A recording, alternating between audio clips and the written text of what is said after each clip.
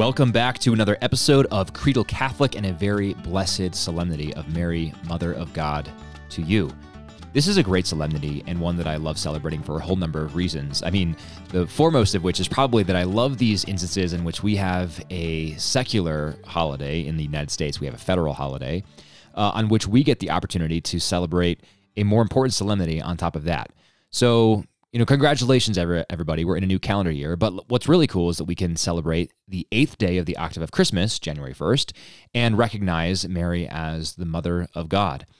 Now, I also think, though, that Protestants, while certainly most Protestants I know at least, recognize Mary as the Mother of God and certainly accept that as her title.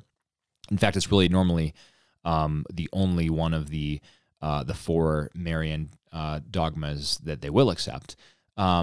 While that's true, I think a lot of Protestants still look at this solemnity and think, why do you have a solemnity for Mary? You already have these other ones. You have the Annunciation, you have the Immaculate Conception. Why do you need this solemnity for Mary, Mother of God, as well? And it's probably a fair question, but I think it has a really good answer, and that's what I want to talk about today. The reason we have a solemnity for Mary, Mother of God, the reason why we talk about this definition, this title of Mary as the Theotokos so much, is because of what it says from a Christological standpoint about who Jesus is and how Jesus himself unites two natures in one person. So we're going to dive into that a little bit today. To do that, we have to go back to the early church and understand the heresies that were abounding in the early church. Most of us are well aware that the early centuries of the church especially had very specific and pronounced heresies that had to be stamped out by the wider church. St. Augustine of Hippo, for example, spent a lot of time fighting against the Donatists, who emphasized that ministers of sacraments had to be absolutely worthy for those sacraments to be valid, and also held, for example, that rebaptism was sometimes necessary, especially if the first baptism didn't take because of the unworthiness of the minister. That is a heresy. We've probably all heard about Arius, who held that Jesus was a creature, not divine and co-equal with God the Father, but simply a creature. So he very clearly rejected the divinity of Jesus Christ. That was another major one. There was also Docetism, which was basically a Gnostic heresy that held that Jesus was just a phantasm, was not really real, and that mattered because then any suffering that Jesus experienced wouldn't actually have been real suffering that God actually experienced. So those are some of the heresies, but then along came this man named Nestorius. And Nestorius was appointed the Archbishop or the Patriarch of Constantinople in 428 by Emperor Theodosius II.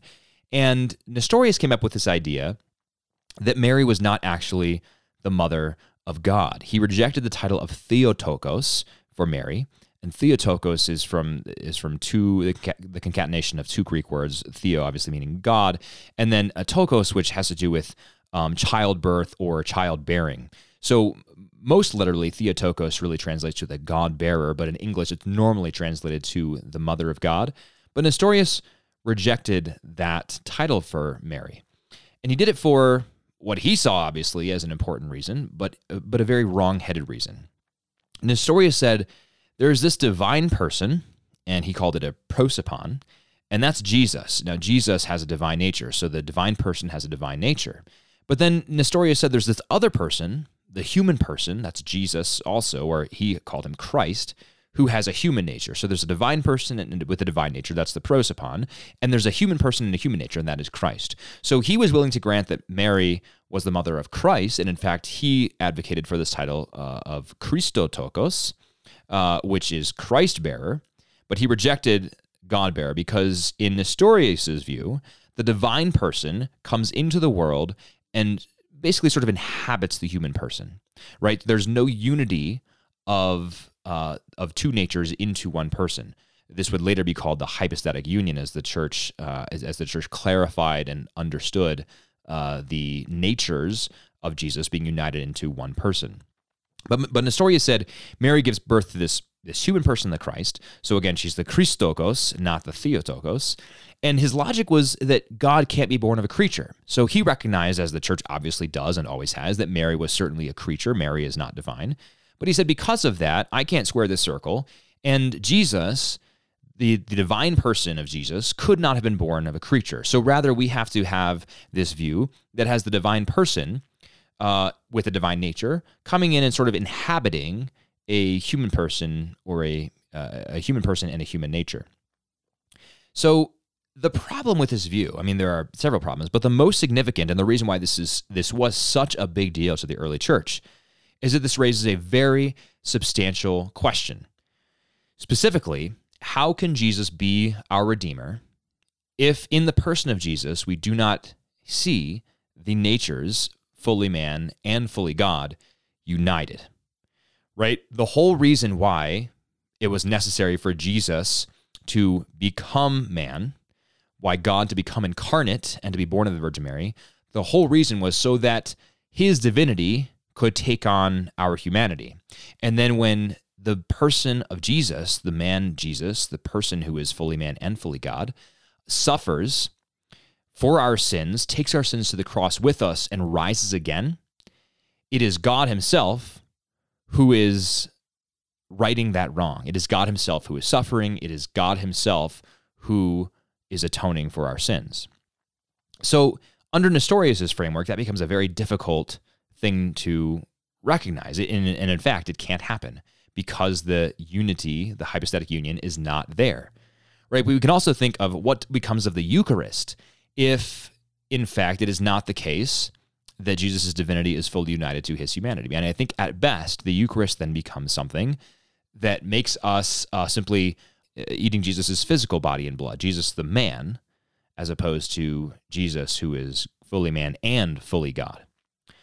So this is a very substantial problem, and Cyril of Alexandria, obviously now Saint Cyril of Alexandria, recognized this as a very substantial problem. Cyril was a deacon. He was known for being rather pugilistic and hard-headed, which I think in some cases is very necessary. I think Athanasius was the same way. St. Jerome was the same way. Sometimes we need to be hard-headed against heresies. But St. Cyril was certainly this way, and he engaged with Nestorius back and forth, sent several letters to Nestorius outlining why Nestorius was absolutely wrong on this. And he pointed out to Nestorius that, look, the church has always held, and the church fathers are very clear on this, that Jesus unites his two natures into one person. It is true God who becomes true man. So it's true that this hypostatic union is not entirely comprehensible, but it's true nonetheless. St. Cyril said to Nestorius, this union is not merely according to the will, nor does it consist in the assumption of a prosopon only. And he said further that if we don't accept this truth of the hypostatic union, then we shatter the truth of our redemption. Why? Again, it's because God comes to us as fully man and fully God. He unites the natures of man and God into the one person of Jesus. That one person of Jesus ministers among us and offers his body and blood for us. That body and blood allows us to partake in the divine nature.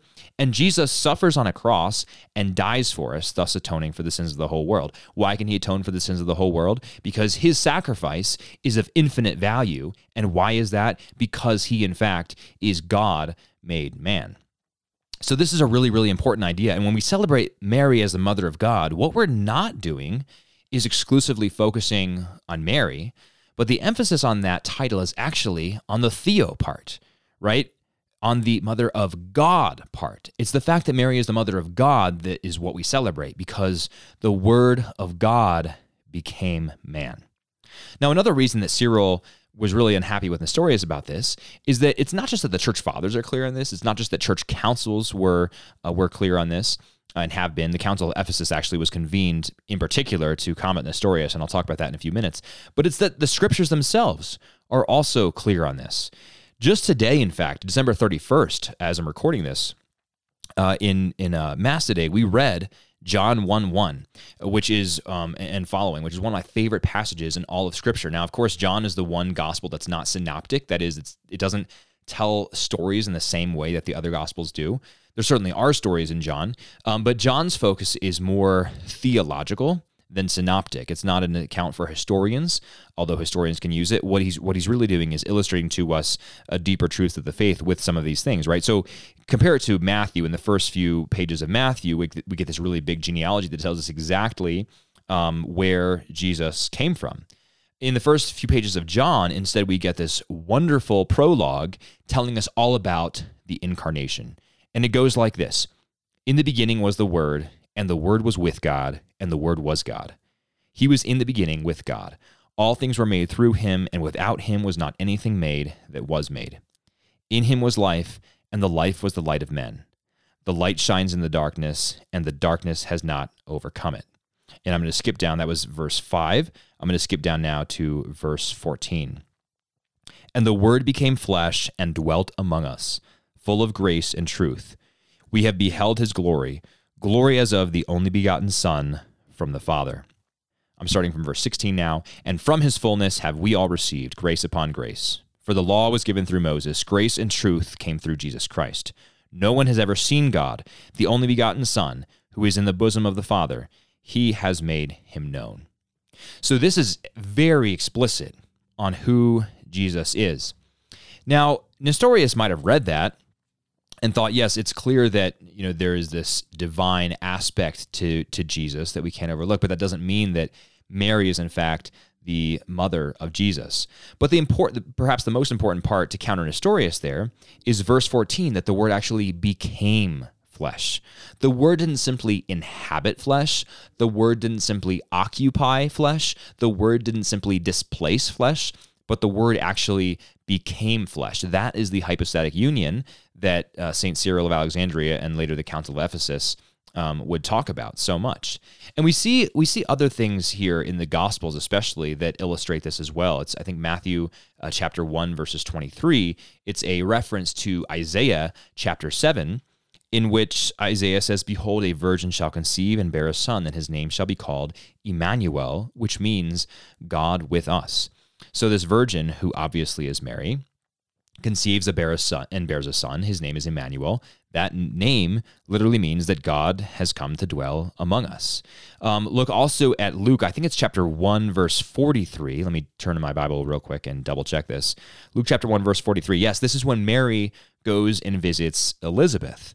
And when Mary does, she goes into the hill country of Judea, which itself echoes a passage in which the Ark of the Covenant goes into the hill country for a period of time. But she goes into the hill country to visit Elizabeth. And when she sees Elizabeth, Elizabeth is filled with the Holy Spirit and exclaims with a loud cry, "Blessed are you among women, and blessed is the fruit of your womb. And why is this granted to me, that the mother of my Lord should come to me?" And here the Hebrew word for Lord is Adonai, right? So there's clearly a divine implication here. And so Elizabeth appears to be, in fact, the first person in the Bible to give Mary a title. Obviously, she wasn't speaking Greek, but to give Mary a title equivalent to the Theotokos, the Mother of God. Who am I that the mother of my Lord should come to me? So there's a very, very strong exegetical connection helping us understand that it is, in fact, God who becomes man in the person of Jesus. And that is why Mary becomes the Mother of God. It's not simply because she gave birth to this person of Jesus, right? Even Nestorius didn't dispute that point. He said, of course she gave birth to, he said Christ, right? She gave birth to the human person and the human nature, but what she didn't do was give birth to God. Christian theology and the fathers of the church say, on the contrary, no, Mary, in fact, gave birth to God. Why? Not because Mary was, a creator herself and was able to create God. No, obviously not. That's completely absurd. But because God became man, fully became man, united divine and human natures into one person, and was born of woman. Go back to Luke, in fact, in Luke chapter 1, I'll get the reference for you in just a moment. I'm looking this up now. But Luke chapter 1, when Gabriel comes to Mary and gives his greeting, and this is why we celebrate the Annunciation, right? The Annunciation is about what God has done for us in the announcement of the Incarnation. But in Luke chapter 1, verse 35, Gabriel says, "The Holy Spirit will come upon you, and the power of the Most High will overshadow you. Therefore the child to be born will be called Holy, the Son of God." So again, this is not about Jesus being born and then when he is 3 years old or 12 years old, or even just at the moment of his birth, the Holy Spirit inhabiting him or somehow infusing him or occupying his flesh with divinity. No, this is about the Holy Spirit actually coming upon Mary and God himself becoming incarnate within the womb of the Blessed Virgin Mary, fully uniting Jesus' human and divine natures into the one person of Jesus Christ. That's why we celebrate the solemnity of Mary, the Mother of God. It's not, it's not that we don't venerate Mary. Of course we venerate Mary, because Mary was chosen by God for this fantastic task, the greatest of all tasks ever given to someone who, to one of us, to one of us creatures. And so that alone is worthy of being celebrated. But the fact that Mary is the Mother of God, and the whole reason why she's the Theotokos, is a fact about God and what God has done for us, and that's why we celebrate it. Now, going back to this Cyril versus Nestorius argument. So Cyril wrote to Nestorius several letters and said, "You are dead wrong on this, buddy, and here's why." And then eventually Cyril appealed to Pope Celestine, and Pope Celestine gave Cyril authority Pope Celestine convened a council, but gave Cyril authority to be his representative at the council, and that was the Council of Ephesus, which convened in June of 431, obviously in Ephesus, and they actually convened in the Church of St. Mary, which is now in ruins, but Mary's church is believed to, or Mary's house rather, is believed to have been there, and it's amazing. I mean, 200 of these early Christian bishops from the 5th century convened and had this Council of Ephesus there, and it's just amazing to think about them all in this little church, hammering out these really important Christological doctrines about things. But they did, and Cyril had written several of his letters to Nestorius, and in one of them he outlined 12 anathemas, which, as you probably know from, for example, the anathemas of Trent, are things that say, if you are to be a Christian, this is what you need to hold to. And there are 12 of these in this, I think it's the second letter, or maybe the third letter of St. Cyril to Nestorius. And I'm just going to read a few of them so that you have a good understanding of what is going on here. And I will say that the Council of Ephesus affirmed these anathemas, so they became then a part of the teaching authority of the council itself. So Cyril wrote these anathemas to Nestorius. When the Council of Ephesus convened, they confirmed and affirmed Cyril's 12 anathemas. So here are the first 6. Cyril says, if anyone will not confess that the Emmanuel is very God, and that therefore the Holy Virgin is the Mother of God, inasmuch as in the flesh she bore the Word of God made flesh, let him be anathema, right? So she is the Mother of God inasmuch as the flesh that she bore the Word of God, right? So she's not the Mother of God in that she created God, obviously. She is the Mother of God inasmuch as she bore Jesus in the flesh, and in that flesh that she bore was the Word of God, right? So the Word of God was fully incarnate in the person of Jesus. The second anathema, if anyone shall not confess that the Word of God, the Father, is united hypostatically to flesh, and that with that flesh of his own, he is one only, Christ, both God and man at the same time, let him be anathema. So that's the hypostatic union, that in the person of Jesus, Jesus is, in fact, both God and man at the same time, fully God and fully man.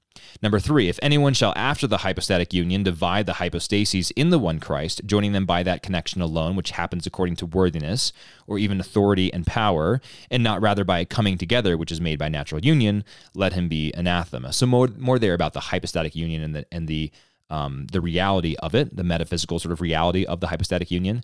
This is again not the sort of inhabitation of flesh by divinity, but rather a true coming together, a natural union. Number 4, if anyone shall divide between 2 persons or subsistences, these expressions which are contained in the evangelical and apostolical writings, or which have been said concerning Christ by the saints, or by himself, and shall apply some to him as to a man separate from the Word of God, and shall apply others to the only Word of God the Father, on the ground that they are fit to be applied to God, let him be anathema.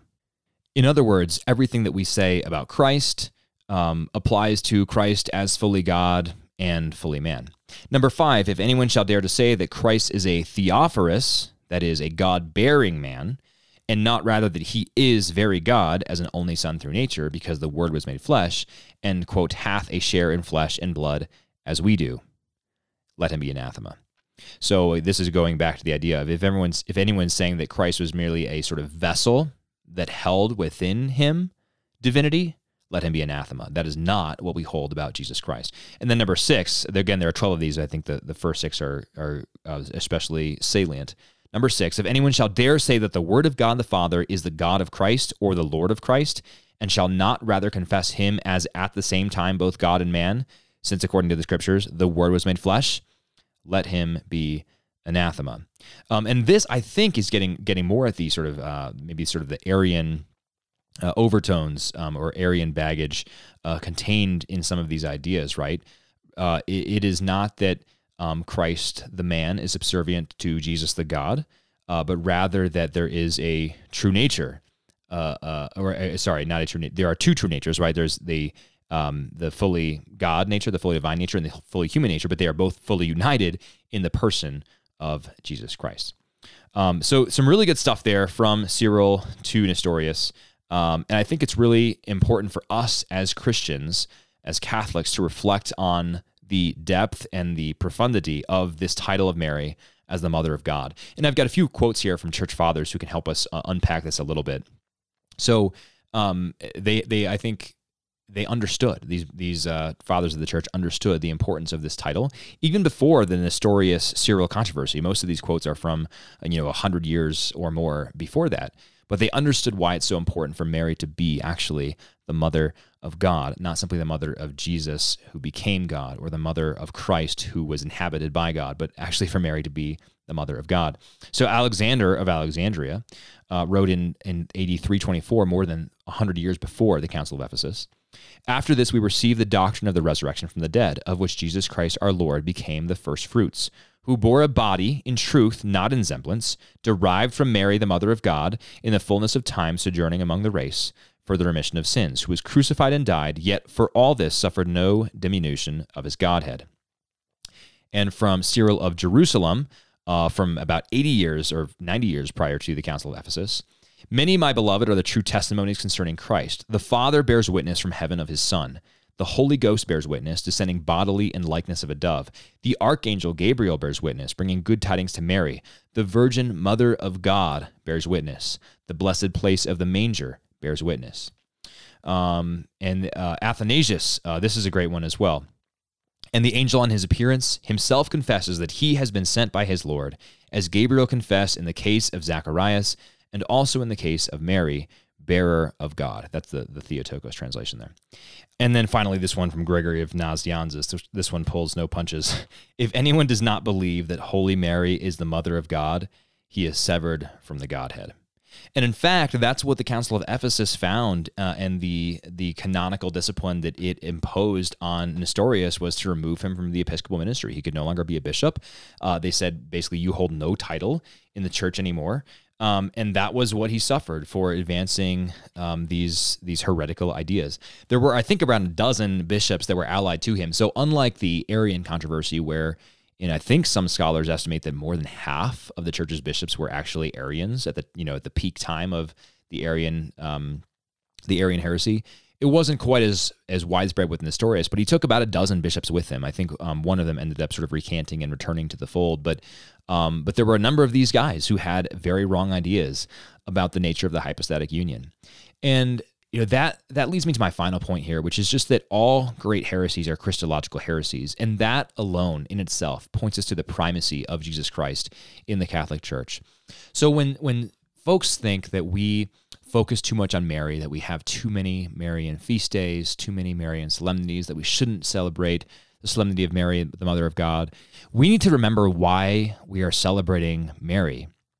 We celebrate Mary because of what she tells us, what she shows us, what her pattern of life teaches us about Jesus Christ, and what her fiat, what her yes to God opened the door to. So in this example, we've talked about how Mary as the Mother of God is an important title because of what it tells us about the nature of Jesus. When you talk about the Annunciation, which is one of my favorite days in the entire church calendar, it's not the fact, we certainly celebrate Mary's fiat, yes, but it's not simply the fact that this very holy girl in Nazareth was open to God's call. It's not only that, it's also the fact that Gabriel showed up there in the first place because he was sent by God to announce the incarnation.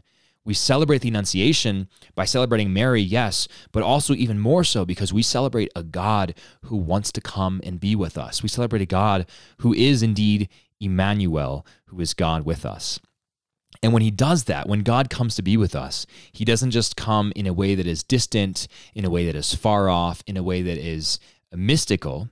He comes in a way that's certainly incomprehensible because the hypostatic union is not fully accessible to our finite minds. But he does so in a way, nonetheless, that although not fully comprehensible, is no less real. He does it in flesh, in blood, in a full union between the divine and human natures into one person of Jesus Christ, fully God and fully man. That's why it's so important that we celebrate Mary as the Mother of God. That's why St. Cyril of Alexandria took this so seriously against Nestorius and convinced Pope Celestine to let him lead a council to define these things. That's why Gregory of Nazianzus, in that quote I just read a few minutes ago, says, if you don't believe that Holy Mary is the Mother of God, you're severed from the Godhead. Because our faith proclaims that Jesus Christ is in fact God made man, God incarnate who came here and dwelt among us. And our faith, by recourse to the Holy Eucharist, we have the abilities to be partakers of the divine nature as we consume his body and his blood, which is really, truly, and substantially present in the Blessed Eucharist. So all of it comes back to the centrality of Jesus Christ and the primacy of Jesus Christ over all creation. As St. Paul writes in Colossians chapter 1, in him, in Jesus, all things hold together. And if we get anything wrong in our Christological understandings of who Jesus is, the rest of it will crumble, which is exactly what St. Cyril was saying to Nestorius. If you get this wrong, buddy, the entire truth of our redemption is shattered. So amen to that. And thank you, God, for raising up saints like Cyril of Alexandria who could defend the right ideas against the wrong ones of people like Nestorius. So there's a little bit of a history lesson for you on the Mother of God. A happy solemnity to all of you. Really looking forward to more content on Creedal Catholic in 2021. God bless you all. Thank you so much for listening, and have a blessed solemnity.